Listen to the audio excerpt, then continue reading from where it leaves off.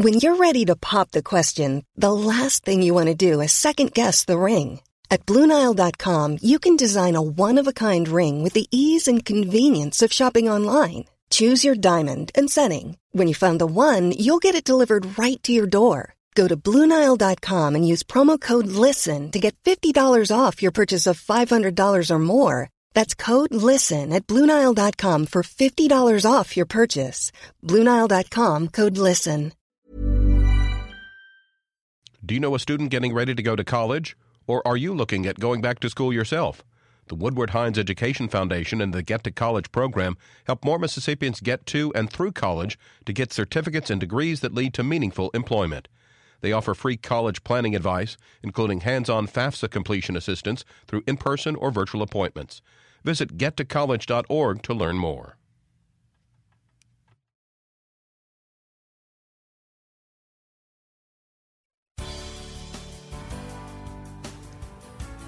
Good morning. It's 8:30 on Wednesday, January 26th. I'm Desiree Frazier, and this is Mississippi Edition on MPB Think Radio.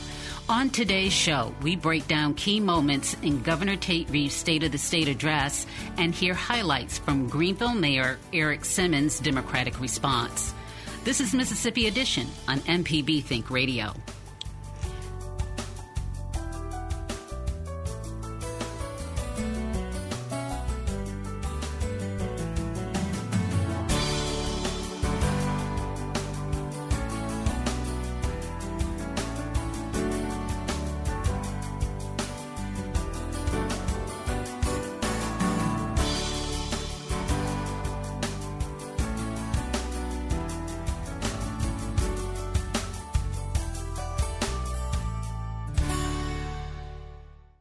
We're delighted today to be joined by Brandon Jones and Austin Barber. Both are political consultants here in the state. Brandon is a Democrat and Austin is a Republican. Good morning, gentlemen. Thanks for being here. Let's start where Governor Reeves started during his State of the State address yesterday evening with education. The governor says educational attainment in the state has soared over the past few years, and he brought statistics to back it up. Mississippi students with disabilities have seen a graduation rate that has doubled over the last 8 years. Overall, our graduation rate is now at an all-time high of 87.7%. That, by the way, better than the national average. Reeves says he's a numbers guy, and the numbers speak for themselves. But do they tell the full story of the state of the educational system in Mississippi? Austin, let's hear from you first. Yeah, I think they do. Listen, it's interesting. When I first got into this business 20-something years ago, gosh, I'm getting old. You look good. Yeah, thank you. Democrats control the education aspect of campaigns and politics and government. And I think that what Haley started probably in his second term of governor, what Phil Bryant ran on as governor, and now Tate Reeves, and of course with a tremendous help from the lieutenant governor and speaker, is Republicans have taken control of the issue of education. They have put money, they have put effort, they have made policy decisions, and it has made a huge difference. Fortunately we haven't completely changed education in Mississippi so that all 82 counties have a great educational system, but we're on the pathway there. Listen, this is a big point. 87.7% is the graduation rate in Mississippi right now. That's an all-time high, tremendously better than the national average. Dropout rate is a low of 8.8%. Yes, I'm doing the same thing that the governor did. I'm looking at stats, but stats matter here. Those are just two big things. And then, of course, and I'm sure we'll talk about teacher pay raise. That's going up, and we'll get into more detail. But listen, if you look and see the policy decisions that Republicans have made in the legislature and our governors have encouraged, we cannot forget several years ago the fourth grade reading gate. That's really, really important, Desiree, because it said you can't go to the next grade if you can't read. And just look at this stat. And I got to find it. Here it is. The Economist noted Mississippi fourth graders went from 49th in the country to 29th in the country. And that's great. I think that it's a bipartisan effort, but Republicans were in control when these decisions were made. Brandon, your thoughts on the issue? Well, look, we should all celebrate advances in the classroom. I think that's something that should make Mississippians proud, and I think that the governor made a good decision, put those at the front of his speech. Austin overstates it a little bit in terms of Republican idea-making here. I mean, Republicans were against education until they were for it here recently. They haven't been helpful in helping to fully fund public education in Mississippi. And if you talk to parents and teachers across the state right now, they'll tell you that we have a long way to go. You know, you get the most improved award because you have the most ground to make up. And so we should encourage advancements in education. We should encourage our legislature and our governor to keep trying. But we don't need to be taking a victory lap right now. Mississippi public schools have a long way to go. No, I'm gonna go back at my friend here. I do think we should take a victory lap. And there's no question the race is not over, Brandon. But we can high five and we can fist pump as we're running around the track here a little bit because things have happened. And yes, there was a long way to go. But let's remember, it's not just Republicans that put our educational system in such a hole. I'm not going to get into who controlled the legislature for decades and decades, but listen, it is a bipartisan effort. But I just think that sometimes Republicans do not get enough credit for the efforts that they made, and I am so glad that the governor led with this yesterday. It was obviously the most important thing on his mind. It was a huge part. It was a huge part of his agenda when he was a lieutenant governor, and that has continued while he's been governor. I think Desiree, and I know we got to move on, but I think, Austin, some history lesson would be helpful here. From 2003 to 2011, Democrats passed a vast legislation that would fully fund Mississippi public schools every year. It only passed 1 year, and that was because of Republican votes. So we don't have to go into deep history here to back up what I was just saying. But look, we're glad y'all are coming around, and we hope you keep saying it. Thanks, Brandon. Teacher pay. We have two bills, one passed the House, one passed the Senate. Your thoughts on them? Which is the better deal? Look, I don't think it really matters which one is the better deal. They're both good deals, okay? And ultimately, this is going to go to conference, and the House will fight for what their bill is, and the Senate will fight for what their bill is. I do sort of have details of the Senate bill, and the Senate bill would take our starting salary, would raise it 10 or 15%, 12% for a starting teacher. I think right now it's $37,000, and it would start it at $40,000 beginning in 24 and 25 No, 23 and 24, excuse me, but next year it would take it to 39. Listen, it is continuing to pay our teachers more, and certainly they deserve to be paid more and more and more and more. But I just think that the effort that both chambers are making, and I think the House plan had maybe it was more 4,700. Yeah, it was a little more than the Senate one, but they're both aggressive, and they're both headed and continuing to head in the right direction, which is at least to get us to the southeastern average or above the southeastern average. So those bills will go to conference, and they'll come out with something that everybody can celebrate. All right, Brandon. Yeah, this is just the first time in a long time that I remember the House and Senate in a big competition about who's going to do the most good. God bless them. I hope they keep going. I hope the numbers keep going up. We've got a ways to go to get our teacher salaries where they need to be, but this is a tremendous news for teachers, and proud of everybody involved. Yeah, and I know the Senate bill was an average salary increase of $4,785 with a total cost of $210 million for the general fund budget. So that's a tremendous effort.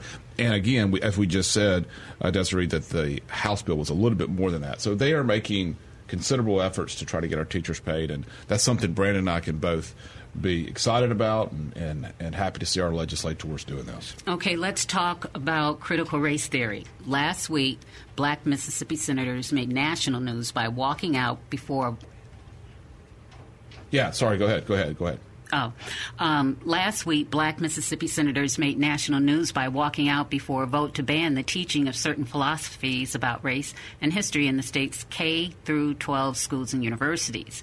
Yesterday, Governor Reeves offered one of the most forceful rebukes of so-called critical race theory that we've heard from a state leader so far. Mississippi's public educators will not indoctrinate students in ideology that insists this country or this state are inherently racist. We will not teach that your race determines your status as a victim or an oppressor. No school district shall teach that one race is inherently superior or that an individual is unconsciously or inherently racist because of how they are born. Brandon, your thoughts on that message? You know, I was reading the speech, and it felt like the governor had a stroke, like halfway through conversation. He spent 5 minutes talking about how wonderful Mississippi teachers are and how great teachers are doing and how we need to increase their pay. Then he went blue and started talking about how teachers are teaching this strange version of history and exercising mind control over the students. So there's a lot of contradiction there. Look, these censorship bills, these classroom censorship bills are a bad idea. It's part of a nationwide attempt to censor classroom discussions about race and racism.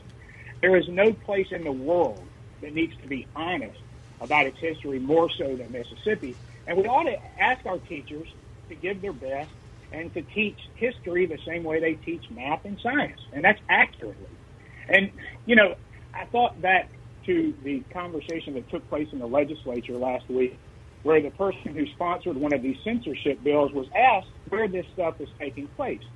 And he said, well, it's not taking place in Mississippi, but sometimes we pass bills because we just don't want them to take place.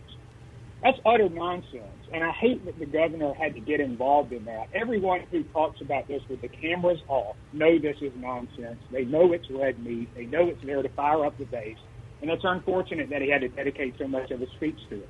Austin? Yeah, listen, I agree with what the governor said when he said, and I'm going to read this. This is straight from his speech, and it's short, but it's important. He said, quote, "We will teach all of our history, good and bad."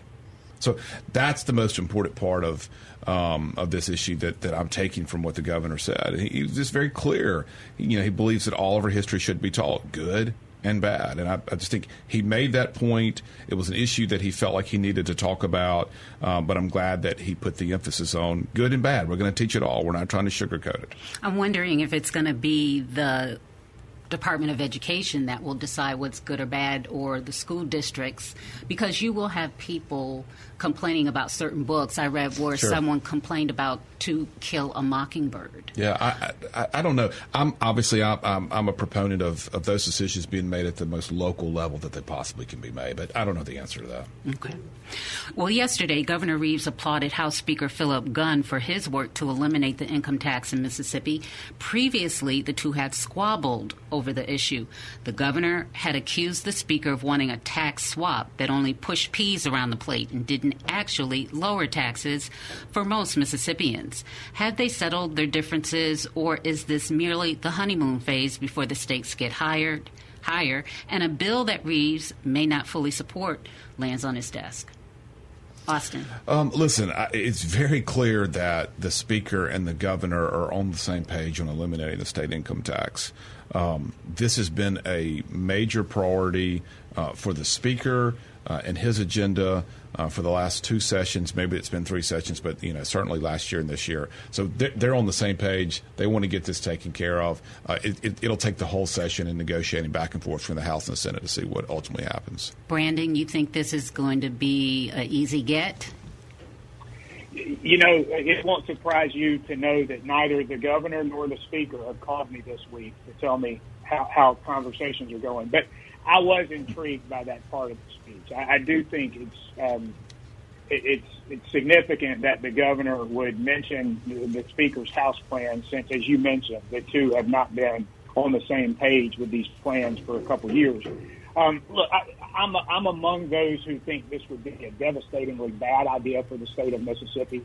All of the good vibes we're feeling about the economy right now are propped up by one-time federal dollars that will be going away, emergency dollars that are frankly, largely earmarked, or transportation dollars that are earmarked. So I think it's a bad time to make big decisions based on federal dollars that most of your state politicians were against in the first place. And also, the state income tax compromises over 30% of Mississippi's budget. So the notion that we would take that away and somehow magically recoup it is just not supported by any economic person in the world, including our own state economists. Kansas tried this. They went bankrupt pretty quickly. Louisiana tried this, and they've been trying to dig out ever since. These are really bad ideas. Again, I think they're appealing to a certain subsection of the Republican base, but they don't really help the state's long-term future. All righty. Thank you, Brandon. We'll have more from Brandon and Austin after the break. This is Mississippi Edition on MPB Think Radio. This podcast is a local production of Mississippi Public Broadcasting and depends on the support of listeners like you. If you can, please donate today at mpbonline.org. And thanks.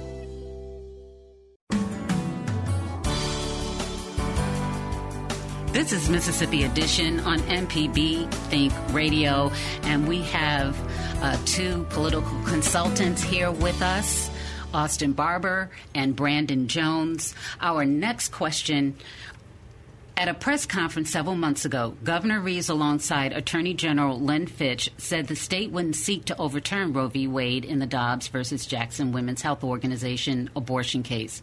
Now their tone has changed, and yesterday, Reeves laid out his vision for Mississippi, in which abortion is completely outlawed as soon as this summer. How would you both assess the future of abortion access in the state? And we'll start with Brandon. Well, I think it's pretty bleak. When we talk about these things, we should really be talking about women's overall health and having the full array of modern medical options available to people. Whenever Roe v. Wade was passed in the 70s, there was a lot of moderate to conservative support for the idea. People recognized that back alley abortions and getting medical help in fly-by-night ways and under the veil of darkness was harmful to families, harmful to people, harmful to women. And so it wasn't until very recently that this has become such a hyper-politicized issue. Only, since Austin and I have been kind of involved in this stuff, has it really hit the floor as a hyper-politicized issue.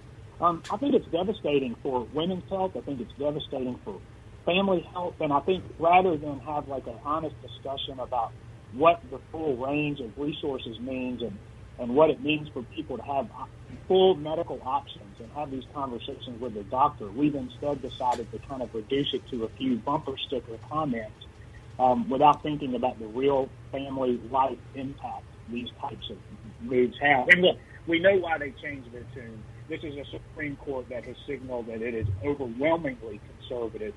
There's no conservative red meat issue that you could send to this court and not have some confidence that they're going to kind of take the ball and run with it. So I think that's fairly calculated. All right. Thank you, Brandon. Austin, your thoughts? I'm not going to shock anybody by saying that Mississippi is an overwhelmingly pro-life state. And so I'm not going to waste time by saying that. But I think that is true, not just for Republicans, but I think there are a fair number. I bet if you polled, even if you secretly polled both Republicans and Democrat legislators at the Capitol, you'd be surprised to see how many Democrats would define themselves as pro-life. But listen, I think when I listened and I looked back as Brandon did and at the governor's speech, I think Tate went in a different direction as well. Certainly, he talked about abortion, but he also talked about pro-life in every sense of the word, and he talked about adoption. Here was a quote. He said, "We need to make it even easier to adopt a Mississippi child into a forever home. And I think that's really important. The things that he's doing to change CPS, which used to be a part of the Department of Human Services. CPS is the Child Protective Service. It's a state agency that oversees our foster care programs.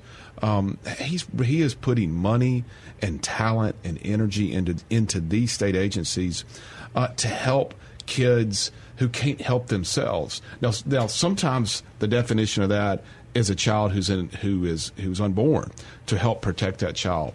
But what I'm very happy to see is he's now also putting effort into protecting these kids who can't help themselves, who are born, who may be waiting to be adopted, who may also be in foster care. And I'm really proud to see his administration focusing on that. And I won't go through any more quotes, but that was a really important thing for me to see from him. Moving on quickly, Greenville Mayor Eric Simmons delivered the Democratic response to the State of the State address. His speech focused heavily on the effects of the pandemic in Mississippi. As Omicron continues to push case counts to sky-high levels, hundreds of thousands of working Mississippians are left without health care coverage. It is no better time than now to afford those Mississippians the access they need. And Democrats don't care what you call it.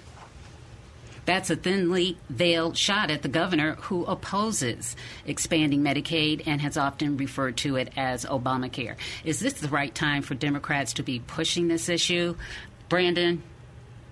Absolutely. And you got 60 seconds. Sorry. Okay, we're in the middle. We're in the middle tight of on time. Crisis. We're in the middle of a health care crisis. Nearly 11,000 Mississippians have died. Close to 700,000 have contracted the virus. Mayor Simmons is acutely aware, being a mayor of the town, of the impact that this has had and of the ways that people have struggled to cover basic health care costs. Not to mention there's communities who don't have a hospital, who don't have emergency care services. Mississippi is desperately in need of health care coverage. And I applaud the mayor for making that central in his speech, and I applaud him for saying, look, we don't care what you call it. You can call it take care. We just need health care coverage in Mississippi. Austin. Yeah, listen, this is an interesting argument. I do not see a full expansion of Medicaid happening at the legislature, but I think there are some things that are being done. There's a House and a Senate bill that expands coverage for women who just had a baby, who are on Medicaid, who are having postpartum issues. So there are things that are being done to protect those who need the help. I mean, Medicaid is a safety net program, and we got to make sure that we are making sure those dollars are being spent in the best way to help those who need the most help. But I have real concerns about our hospital system in Mississippi right now. There's no question that they are, they're dealing with a tremendous amount of pressure with the rise of Omicron, and many of them just not sure if they're going to be able to survive, and particularly with the nurses shortage that we have. All right. Well, we're out of time. Thank you to Brandon Jones and Austin Barber for giving us your assessment of the governor's State of the State address and the Democratic response. We really appreciate you. This has been Mississippi Edition on MPB Think Radio. Stick around for a full morning of Mississippi Radio. Coming up at 9, it's Fix It 101. Then at 10, it's Everyday Tech. And at 11, don't miss Southern Remedy. Find past installments of this and other Think Radio shows online at mpbonline.org. I'm Desiree Frazier. See you tomorrow morning at 8:30 for the next Mississippi Edition on MPB Think Radio. Have a good day.